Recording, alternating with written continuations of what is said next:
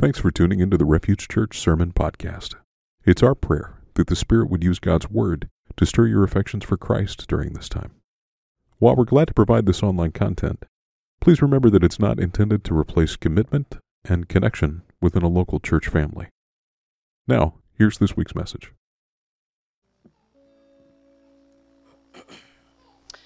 A reading from Genesis 1. Then God said, "Let us make man in our image, after our likeness, and let them have dominion over the fish of the sea, and over the birds of the heavens, and over the livestock, and over all the earth, and over every creeping thing that creeps on the earth." So God created man in his own image. In the image of God he created him. Male and female he created them. And God blessed them. And God said to them, "Be fruitful and multiply, and fill the earth, and subdue it, and have dominion over the fish of the sea, and over the birds of the heavens, and over every living thing that moves on the earth." And God said, "Behold, I have given you every plant yielding seed that is on the face of all the earth, and every tree with seed in its fruit. You shall have them for food. And to every beast of the earth, and to every bird of the heavens, and to everything that creeps on the earth, everything that has the breath of life, I have given every green plant for food." And it was so, and God saw everything that he had made, and behold, it was very good. And there was evening, and there was morning on the sixth day. The grass withers, and the flowers fade, but the word of the Lord stands forever.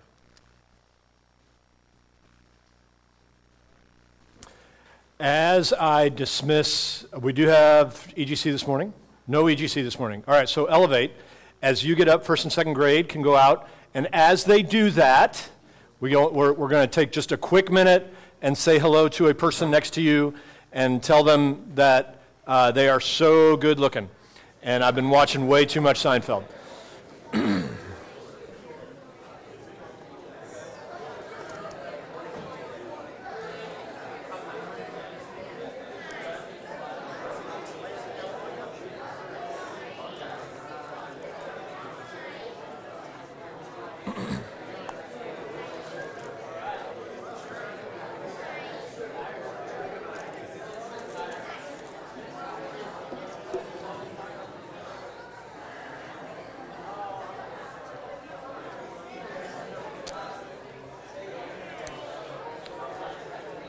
All right.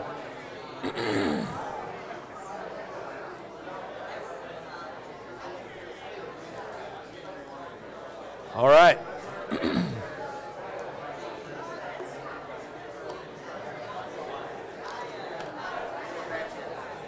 Okay. Calm down.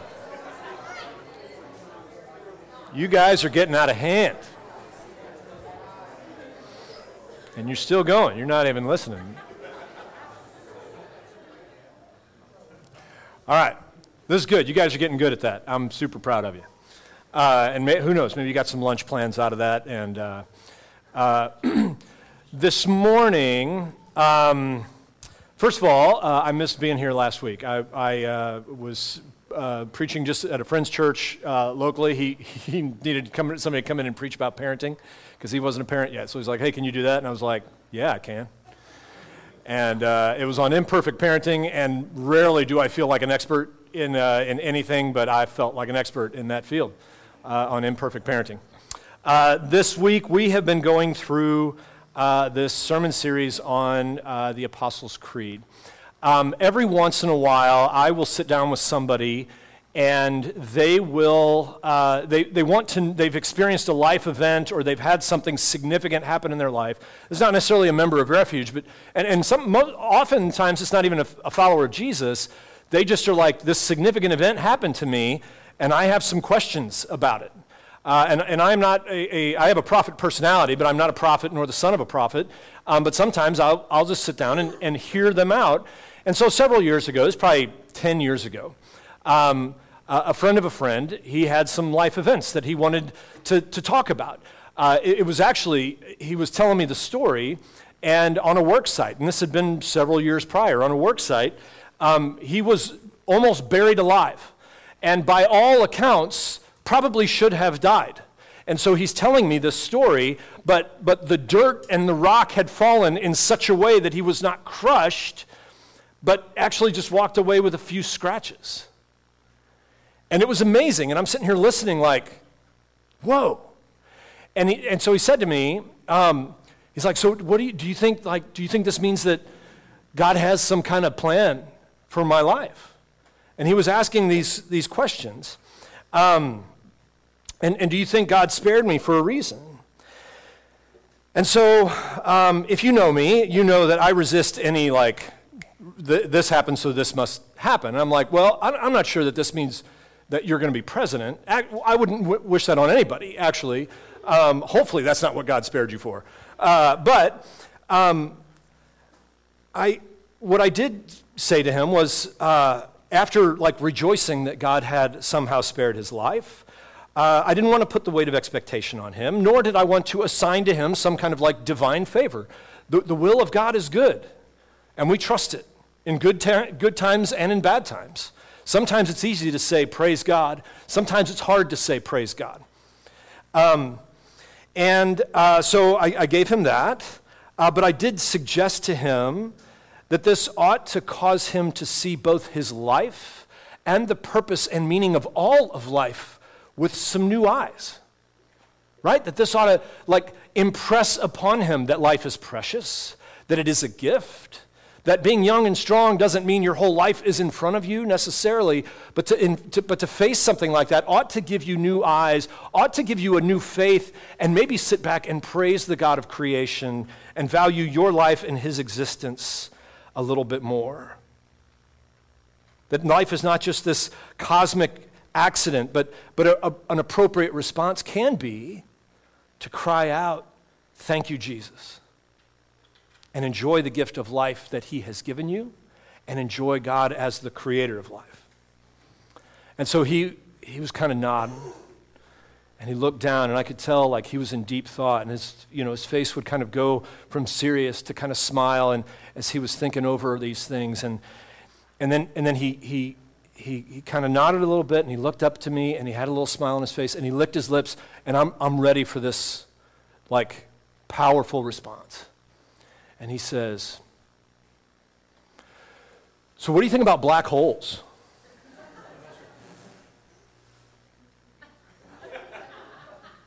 I don't know.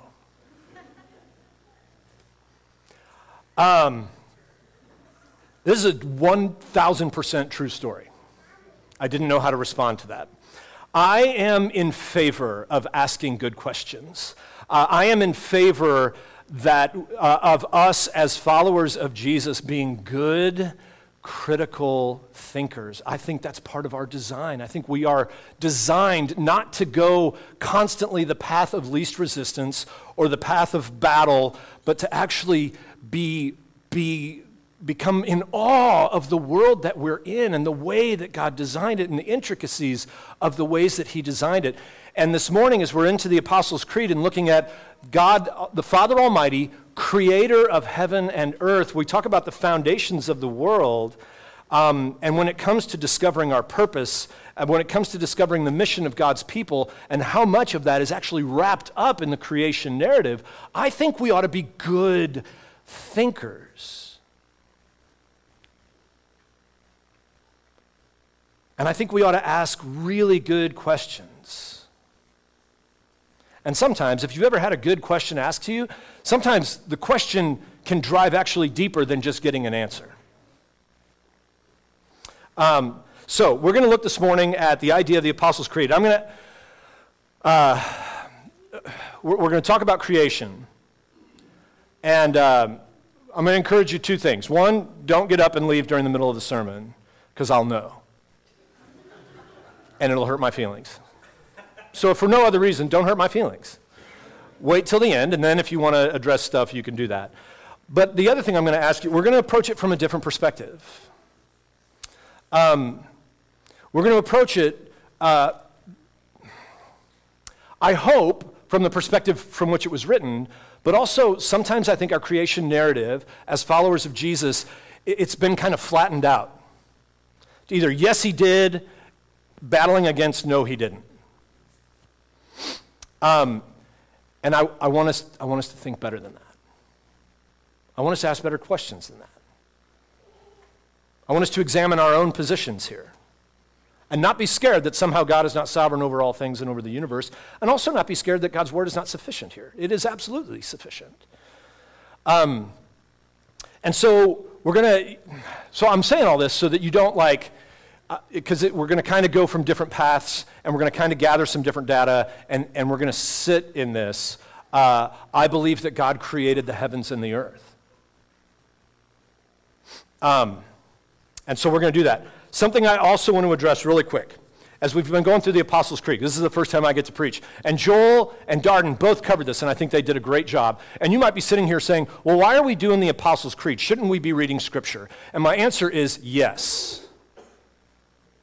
The Apostles' Creed is rooted in historic faith and flows from Scripture. Okay? You may have heard statements like I did growing up. We're not a creedal people. We're a people of the Bible. Or we are a people of, we no creed but Christ. Which those are actually beautiful creeds, except for the fact when you say we're not creedal. I get it. I get where creeds can kind of block some things out. And what I want to encourage you with, if you're sitting here, or if you've wrestled with this thought of why are we doing the creed, we should be doing Scripture. What I would respond to you with and want to help you see, in the garage of our faith, that we can let the creed be like storage shelves that we're building to help keep some organization and structure. Some of you have better garages than others, right? And I'm like literally, I'm not faith. That wasn't me judging your faith. That's me judging how much this illustration may hit. Ours is terrible. But like we're building some shelves on which to store knowledge and truth and Scripture that can help us put it in ways that we can access it. Or like we've talked about, like Joel said, that the creed can be like a suitcase that we carry around, and when we need to unpack it and dive into what we believe and what Christians have believed for 2,000 years and how we hold to that and how the church has both tested and seen what it is and what it isn't, that this is what the creed helps us do. Does that make sense? And what we're putting on these shelves is Scripture and is God's Word, and it helps us to kind of have a deeper and richer understanding of God's Word and on the shelves that we're putting this stuff on. All right? If that doesn't make sense, that's the best I got right now, and I'll try to come back with something better next week if it wasn't good enough. This week, I believe God the Father Almighty, creator of heaven and earth. And again, we're going to look at this a little bit differently, because I think what's important when we look at what creation is and what this creation account gives of what it is, we also need to, and sometimes we can see it better by understanding what it isn't. And I'm going to give you the punchline. I was going to say this till the end of the sermon, but I'm going to give it to you now so you can actually begin to think of it as we're going through this. The biggest danger in our day is not that we don't understand the creation narrative about who God is, but that we actually hold the creation narrative of the Christian God, of the God of Israel, in a pagan way. The biggest threat that we have, and that has hit us throughout history, and God's people throughout history, is that we hold to God's truth in a pagan way. And so that's what I want you to, I want that to marinate in you as we go through this. And hopefully that'll make more sense. And I think this is a beautiful narrative that gives us a whole lot. If you've ever, I've always said that the first 3 chapters of a book are the most important, and I think the Bible is no exception. If you don't get it in the first 3 chapters, throw the book away, right? They should give you enough to make you want to go more, or sometimes you're like, okay, I get it. The first 3 chapters of Scripture are critical in understanding that. So we're going to look at this creation narrative in light of what it is and in light of what it isn't. When we read the Genesis text, we need to understand what questions should we ask of this text.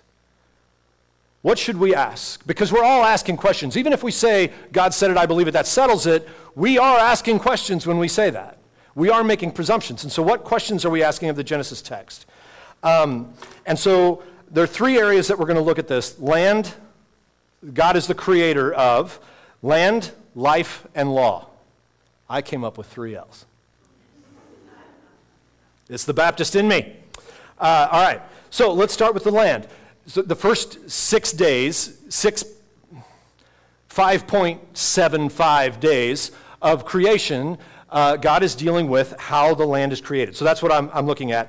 And what Genesis gives us with this Judeo-Christian account of creation. And I want to read an illustration. This is from John Walton. He's an Old Testament professor at Wheaton, and he's the author of several books, the most popular being The Lost World of Genesis. He gives this illustration. All right, and I think this is helpful when we look at what questions we ask. Imagine a play came into town that you wanted to see, and so you purchased tickets, but on the evening of the play, you encountered numerous difficulties. The weather was bad, traffic snarled, streets were closed for construction, no parking spot was available, and consequently, you walk into the theater a half hour late. Intermission soon comes, and so you turn to the person next to you and ask, "How did the play begin?" The friendly woman next to you is glad to answer your question. Well, this play was written in the early 20th century, and it was a Pulitzer Prize nominee, and you go, no. I'm sorry, that's not what I was asking. And she replies, well, one couldn't have a play without a script, and that's a very logical answer. And you say, well, no, I'm not arguing that. I agree, but you prompt her again with your question, which she patiently replies, okay, well, the stage was constructed by the Marshall Construction Company, which specializes in, and again, you cut her off. You say, okay, no, I understand, but that's not necessarily what I wanted to know. So she gets a little irritable and replies, how in the world could you have a play without a stage? Okay, true enough, you agree, but you indicate that's not what I'm asking. Okay, so she tries again. The set was designed for this stage by the Johnson & Phillips Company that specializes in black box theater design. They, and again, you cut her off mid-sentence. No, I'm sorry, that's not what I'm interested in. And now she's frustrated and she's silent. And so the gentleman sitting next to you on the other side attempts to step in. Sir, this particular production began when the cast was chosen by the Smith & Rogers casting agency. They particularly sought out beginning actors who, okay, no, I'm sorry, none of this is what I'm asking. Please tell me what happened when the curtains opened. Oh, they respond. Why didn't you ask that? Some of the best advice that I have ever received, especially when it comes to reading the book of Genesis, and not only the book of Genesis, but any passage of Scripture, and we talk about this over and over and over. Scripture was written to a people in a time and place, and when we understand what God was saying to them first, then we can understand best what God is saying to us. And so the question is, we ask the text the questions that it was meant to answer.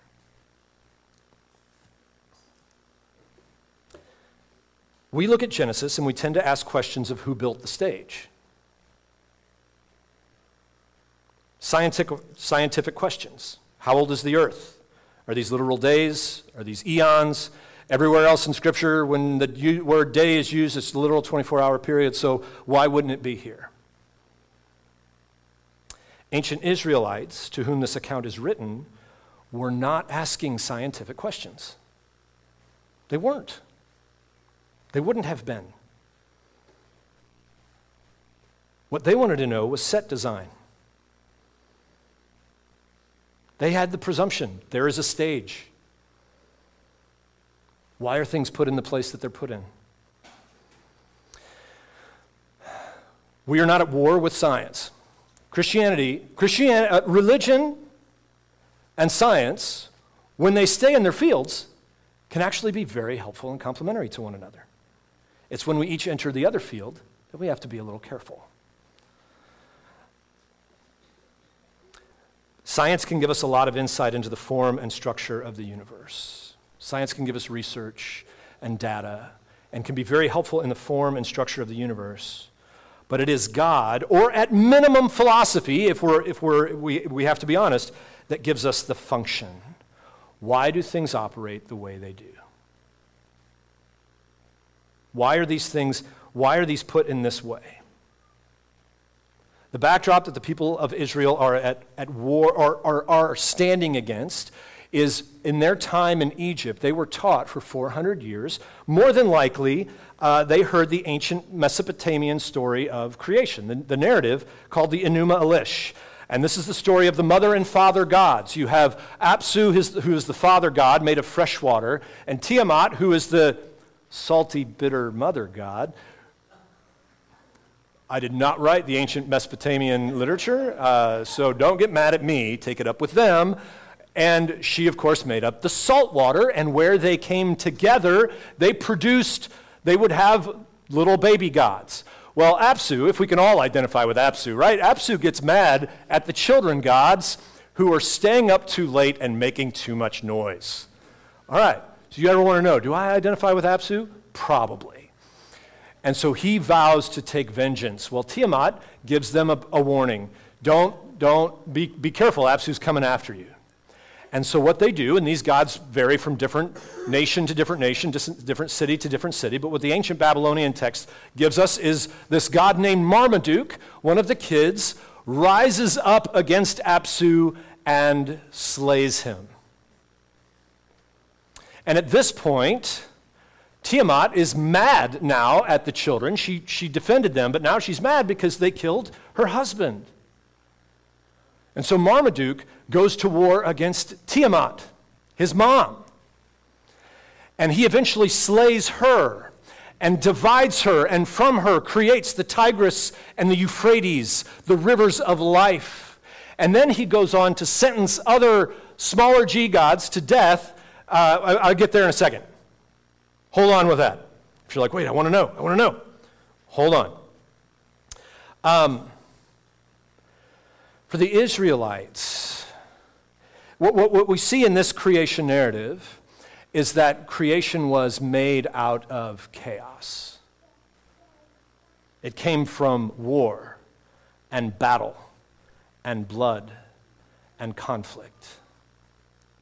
What God wants to know in his creation narrative to the Israelites is that I am not a God of chaos and war and blood. I am a God of goodness and structure and order. And when you read Genesis 1, there is a beautiful structure to the way God creates. In day 1, he has the light and the darkness. And then the correlating day 4, he populates them and gives the sun to rule the day and the moon to rule the night. It's beautiful. And then in day 2, he separates the expanses, and you have the skies and the heavens, and you have the seas and the rivers.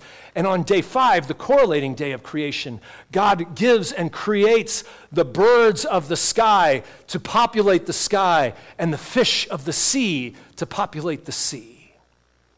Order, creation, design, and it's good. And then on day 3, God creates the land and the vast parts of the land, and he creates vegetation and trees to come up from the land. And then the corresponding day of day 6, God creates creatures to dwell on the land and to feed and function. And all of this creation is beautiful and it's good, and God looks and says it's good. And here's what's even more awesome, I think, that John Walton talks about this. This reads like an ancient Middle Eastern text of the creation of a temple. And so when you have day 7, the completion of the temple was for the king or the ruler of the temple to then sit on the throne and begin his reign. And so what day 7 would symbolize is the king of the universe sits in his temple of creation and begins his reign.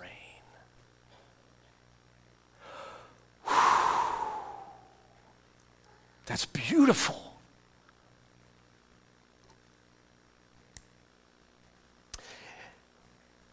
And God looked at all the things that he had made, and he said, behold, it is what, class?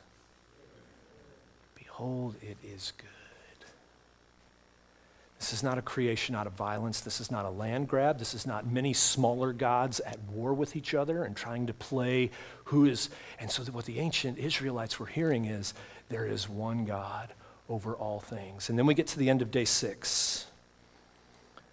What we read earlier. Then God said, let us make man in our image, after our likeness, and let them have dominion over the fish of the sea and over the birds of the heaven and over the livestock and all the earth and over every creeping thing that creeps on the earth. And so God created man in his own image. In the image of God, he created them male and female. God blessed them and said to them, be fruitful and multiply and fill the earth and subdue it. Have dominion over the fish of the sea and over the birds of the heaven and every living thing that moves on the earth. And so what we see in day 6, first God says, let us make man in our image. There's a hint there of the triune God. You can't say that's the triune God, but what we see revealed more and more through Scripture, we can look back and go, we're getting hints even in the very beginning. And even in the very beginning, when we see that we're made in that image, we see that we are made for communion and for fellowship and for relationship. And so then God said, let us create Adam, which is Hebrew for man, in our likeness. What we have at the conclusion of the Enuma Elish is that Marduk goes back and he sentences anybody that collaborated with Tiamat to death. And so Queen Ju, which is I think it's king, had collaborated with Tiamat, and he is put to death. And from his blood, Marmaduke forms with the earth and makes man. He makes, and I don't know how to pronounce it, Lulu or Lulu. Nobody's correcting me, so we'll just go with Lulu. And this is the first man, and he's created by Marmaduke to do the God's bidding and to help keep order on the earth. Not like in a blessed and empowered way, but like in a servant way. Mow the lawn, don't make messes, keep things under control. In Genesis, God forms man out of clay and breathes life. In chapter 2, even work, God puts Adam and Eve into the garden to work it and to keep it. That his blessing to them to be fruitful and multiply would be carried out by them as they exercise good and proper dominion over the land to bear good fruit and to be fruitful and multiply. And this is a God that empowers and blesses to practice good and healthy dominion, to make beauty and blessing, to image this God and be creative and produce beauty and blessing into the world. In the Genesis account, all of mankind, this is critical, all of mankind is made in the image of this God. So not just the Israelites are made in the image of this God, but the Babylonians are made in the image of this God. The Egyptians are made in the image of this God. They all bear the image of this one God. You don't have lesser gods that start creating other nations and other beings to do their bidding as they are at war with other gods. The Egyptians had a view of this idea of the image bearer of God. And you know who it was? It was close male relations of the Pharaoh. Those were image bearers of God, of the Pharaoh. Others were lesser than. They were servants created by lesser gods to do their bidding. The God of the Israelites, as told by their creation narrative and the history that we see throughout Genesis, is not only that God created the world and the heavens, and not only did he create the Israelites, but the Babylonians and the Egyptians and all of the ancient Mesopotamian peoples, and they all bore the image of this one God. And that God created them all of us, good and pronounced us good. And listen, I know with Christianity, sometimes we start with, you're a sinner in need of a Savior. And I don't question that anybody here is a sinner and in need of a Savior. But before that, in our creation narrative, what we are rooted in is that God created man good. And so before we're any of these things, we are created and designed by God in his image good. We believe that God created the land. We believe, as we see in Genesis 6, that God created life. And this gets rather assumed in our world, but this was radical in the ancient world. We kind of look and we go, oh yeah, of course. And the God may have different names, and he may sit over different religions, and well, that's not important. Well, of course we believe that. We don't believe there are multiple gods at work creating multiple worlds where the foundation of those worlds are to war with other people. But they did. And one of the main reasons we don't believe that anymore is because Christianity has spread throughout the world. In good ways and in bad ways. Christianity has spread throughout the world. Good methods and bad methods. Let me say that. Tied in with this, we also believe that God gives the law. And so we see the origins of that here. Verse 28, God blessed them. That's huge. That's huge. Didn't order them, didn't command them. He blessed them and said to them, be fruitful and multiply, fill the earth and subdue it, have dominion over the fish of the sea and over the birds of the heavens over every living thing that moves on the earth. And God said, behold, I have given you every plant yielding seed that is on the face of all the earth, and every tree with seed in its fruit, and you shall have them for food. And to every beast of the earth, and to every bird of the heavens, and to everything that creeps on the earth, everything that has the breath of life, I have given every green plant for food. And it was so. We have other sets of laws from the ancient times. Most notable is the Hammurabi Code. Has anybody ever heard of that? Study of the ancient world, right? The Hammurabi Code, I said Hammurabi, I think is the official, that gives moral guidelines. It has a lot of similarities to the biblical law. And that talks about things like not stealing, not lying, very good moral code. Sometimes we are guilty, Christians, of putting the Ten Commandments out as simply a moral code, right? This land, we need the Ten Commandments. Okay, I don't disagree with that, and certainly the command of the Lord and the law has a moral code in it, how we are to operate, how we are to deal with neighbors, and not lying and not stealing and all of that. But it's more than that. It has to be more than that. The first line of the Ten Commandments, the apex of the law, is to worship God alone and have no other gods before him. When Jesus summarizes the law and the prophets, all of them, he doesn't summarize by saying, be moral. He summarizes by saying, all of the law and the prophets are summed up into this: love the Lord your God with all your heart, soul, mind, and strength, and love your neighbor as yourself. There are similarities to these old codes and laws, but the differences are huge. They're huge. There are moral implications, but what we see in the law as God gives it, especially as it flows out of the creation narrative, is not this list of arbitrary rules that God throws out so he can punish us when he needs to. Nor is it these commands to caretake the lawn and get stuff done so we and the other gods can sit up on the mountain and not have to mess with this nonsense. What we see in the law that God gives is, this is how I designed the world to work. And this is how I designed you to work. And this is how I designed relationships to work. And this is how this was supposed to be. That me and my people had fellowship together, and that you listened and obeyed and trusted, and that it was to be a blessing to give fruit. And so you don't lie not because it's bad, you don't lie because it breaks the way that I designed the world to be. And so the law even is this invitation to know the God of creation.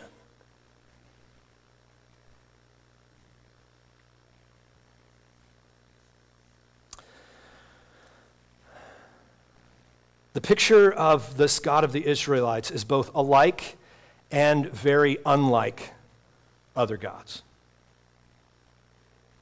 The ancient world, they knew of gods that demanded loyalty. And they knew of gods that had power, and they knew of gods that formed and shaped laws. And they knew of gods that had power to conquer enemies. What was so confusing about this God of the Israelites was that this God was supposedly almighty and yet jealous for his people. That didn't make sense. A God that demonstrated more power than the other gods, as he just demonstrated in Egypt that he was more powerful than all of the other gods through the plagues, as he dismantles them, and yet loves and wants to love this people. And here's the kicker. You ready for this?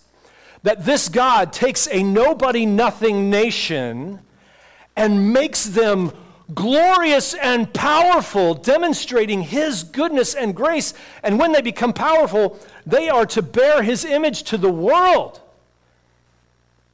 But when they become powerful, they get cocky and arrogant, which every other ancient narrative, that's the point. Does that make sense? If you're a god in the ancient world, when your kingdom becomes the top, that's the whole point. We win. But for this God, when his people get to the top, they get arrogant. And he says, no, that's not why I blessed you. I blessed you to be humble and to bear my image as a God of beauty and grace. And being patient upon patient upon patient, he eventually says, okay, here's the thing, I love you. But what you're going to learn is just how powerful you are not without me. My goal is not to make you great as the end in itself. My goal is that you would reflect me in your humility and in your greatness. That was unheard of. And so the question we may ask is, well, what happens when the people of God actually disobey this law? We have this radical thing. This is a God that doesn't put to death those who are disobedient. This is a God that comes and dies on behalf of the disobedient.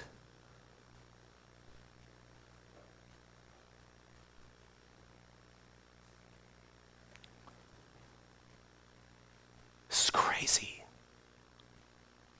This is crazy. We need to make Christianity crazy again. This is unheard of. Yes, there's a great deal of commonality amongst some of the ancient narratives, the ancient gods, and how things were very, very similar in all these different ways, but oh, the differences. The differences. Now, in our day, we're not asking the question of which God necessarily. We're asking the question of set design. We're not asking the question of set design. We often ask the scientific questions. Who built the stage? How was it built? How many days? Listen, science, as science exists, is not an enemy of Christianity. In fact, man, if you study science as the beautiful, intricate ways that God actually designed the world to be, it's amazing. Like, I remember, I'm not a scientist. I actually called Jason Hughes yesterday, and he confirmed that, and which he often does. And anytime I talk science, I'm like, I'm way out of my field here. So rest assured, I'm way out of my field here. But man, when you read how like the molecules work together and all these kind of things, and how we are fearfully and wonderfully made, and how the universe was designed to be, and how like the research in medicine and the research of all of these things, it is mind-boggling. And as long as we stay in our fields, when science enters into philosophy, there's issues. But also, we should be careful about taking Scripture into areas of science. Not that it doesn't give insight, but Scripture is not a science textbook. And we need to understand that. So science as it exists is not an enemy. What we should be concerned with is that the people of God are faithful to being who God has called us to be, a people who believe in this Israelite God that we see in this creation narrative, that we are shaped by that. And we operate in a different way in a hostile world. And when we take this for granted, that's when we can start to hold this in pagan ways. Does that make sense? We hold these views as if we're out to take over the lesser gods and pound them into submission and prove that our God is the greatest. Let me tell you something. Our God doesn't need proof that he is the greatest. He certainly doesn't need us doing it.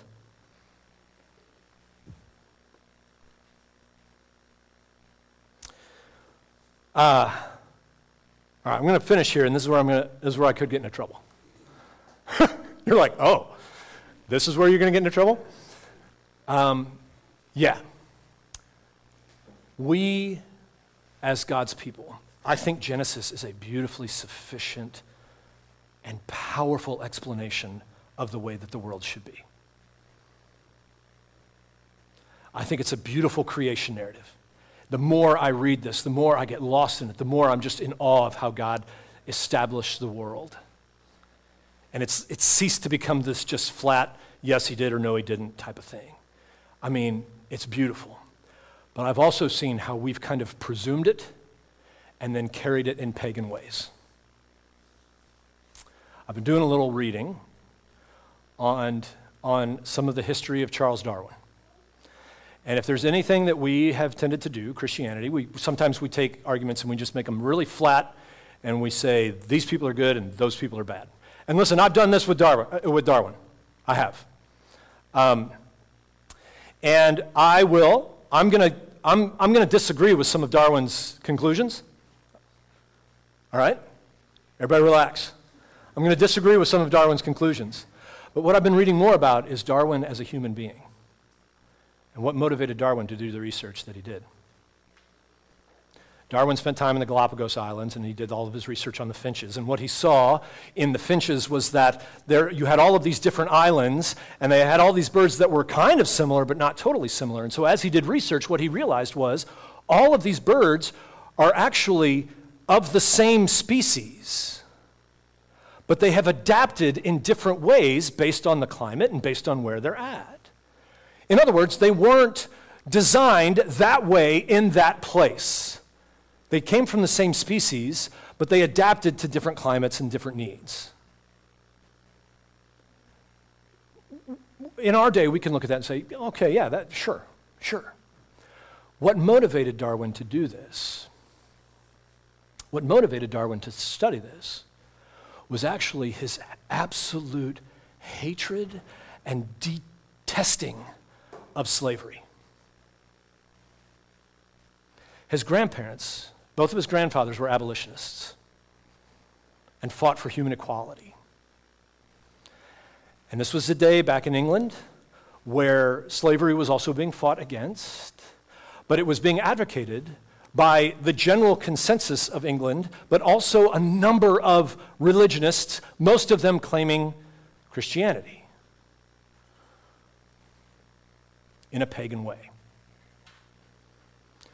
Darwin, in his confession to friends and his talking with other people, would record several times the things that he had seen, that his grandpas had both taken him, and he saw men beaten, he saw women beaten, he saw African children ripped apart from their parents. He saw bodies discarded in just horrible ways. Darwin was not out to topple Christianity. Darwin was out to show we may have different colors of skin, but we all come from the same species. That was, I believe, his motive. Interestingly enough, other research in the day would show other different species. I think there was something to do with ants, that where one species of ant would actually become more powerful and dominate the other species. Darwin, this was surprising to me, but as far as I understand it, Darwin never applied his view of this adaptive evolution to humans. I don't know why. but I think his motive was to end slavery. Now, if you know much about history, Darwin's views were then taken and manipulated. His cousin used some of his research to work with eugenics. Eugenics is a way that you look at the population and say who is redeemable and who is discardable. Who is less than human and who is humans that were valuable. Eugenics were used very much in Nazi Germany. This very research was taken and used in Nazi Germany to justify Hitler's master race. Sadly, if you know much about the history of St. Louis, eugenics was brought in to set up the city of St. Louis and the various municipalities and how St. Louis was arranged.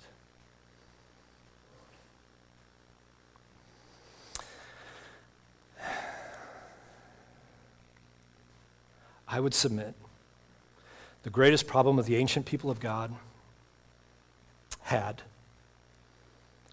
is the same problem that we have in understanding this creation story. This is stuff that we should have known from the beginning. What Darwin sought to uncover in his views of evolution is actually something we have in Genesis 1.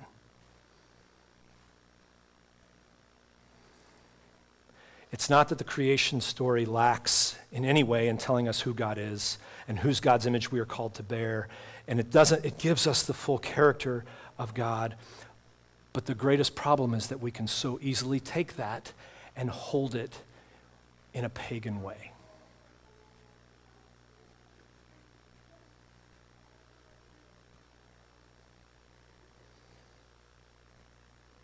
That God is a ruthless God that has to constantly be appeased by our labor, by our work, by our victories.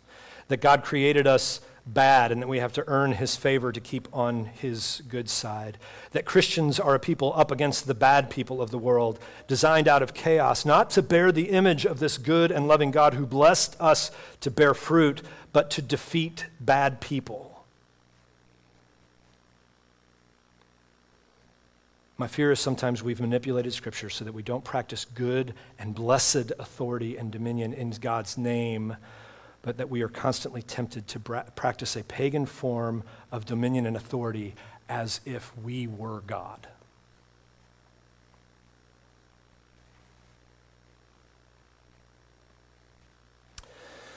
My hope is that seeing the way this Genesis narrative is different, what it is and what it isn't, helps remind us if we're a follower of Jesus, we don't operate out of a pagan narrative. We confess, this is to quote Michael Bird, we confess that God is the creator of heaven and earth. And when we do that, we are saying that God is distinct from creation. He is sovereign over creation. He loves his creation. He's concerned with creation, and God remains active in creation.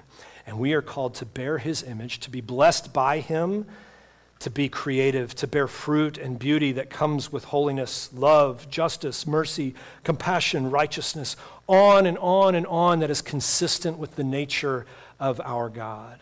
And that our response to this great creator is not one of obligation or guilt or fear or violent loyalty, but our response is one of grateful, awe-filled praise and joy.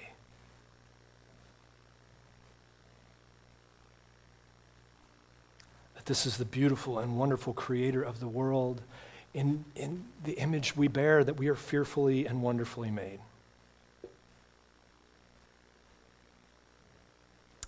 For the beauty of the earth and the glory of the skies, for the love from which our birth over and around us lies, Lord of all, to you we raise this our hymn of grateful praise. Here's your practice for the week. There's an ancient practice called the Visio Divina. And I'm not going to give you the full picture of that, but I think this is good. So this week I want you to practice just a sense of this idea of the Visio Divina. Here's essentially the thing. I want you to notice God in creation. Now, I don't just mean sunsets and sunrises and mountains and oceans and rivers and lakes and all of those beautiful things. Certainly in those things. We're nowhere near mountain or ocean. And the Mississippi River is... But I also want you to notice this in people in community, in relationships, in laughter, in joy, in sorrow, in art, in architecture. And keep your eyes more open this week for beauty. And when you notice it, stop. Stop for just a second. Take account of what you're feeling, all right? This is not me saying trust your emotions, all right? Don't overdo that. Take account of what you're feeling. If you have that pit in your stomach at a sunrise, take account of that. Stand in awe. Stand in wonder. God the designer, God the creator. And ask 2 questions. God, how are you at work here? And God, how are you at work in me? So this week, take notice. God would give us deeper eyes to see, deeper ears to hear, and then a greater voice to sing his praise. Let's pray. God, you are the creator of all things. We confess that. We rejoice in that. We take comfort in that. There is no argument that can... There are arguments that can make us feel bad, but there is no argument that can take you off the throne of creation. And so you are over all of creation. And we rest in that. Give us eyes to see. Give us ears to hear. This week, help us to notice the way that you designed the world to be, and that we would rejoice in your goodness, and that we would rejoice in your beauty, that we would be good critical thinkers, that we would ask good questions, that science would not be seen as a threat, but it could actually unpack just how awesome and magnificent you are and the way you design things to work. And that research doesn't ever disprove you, it actually uncovers you all the more. God, be with your people as we seek to live out and bear your image well. In Jesus' name, amen. Building our identity in Christ for the sake of the world. That's the mission of Refuge Church. For more information, visit us online at seekrefuge.net.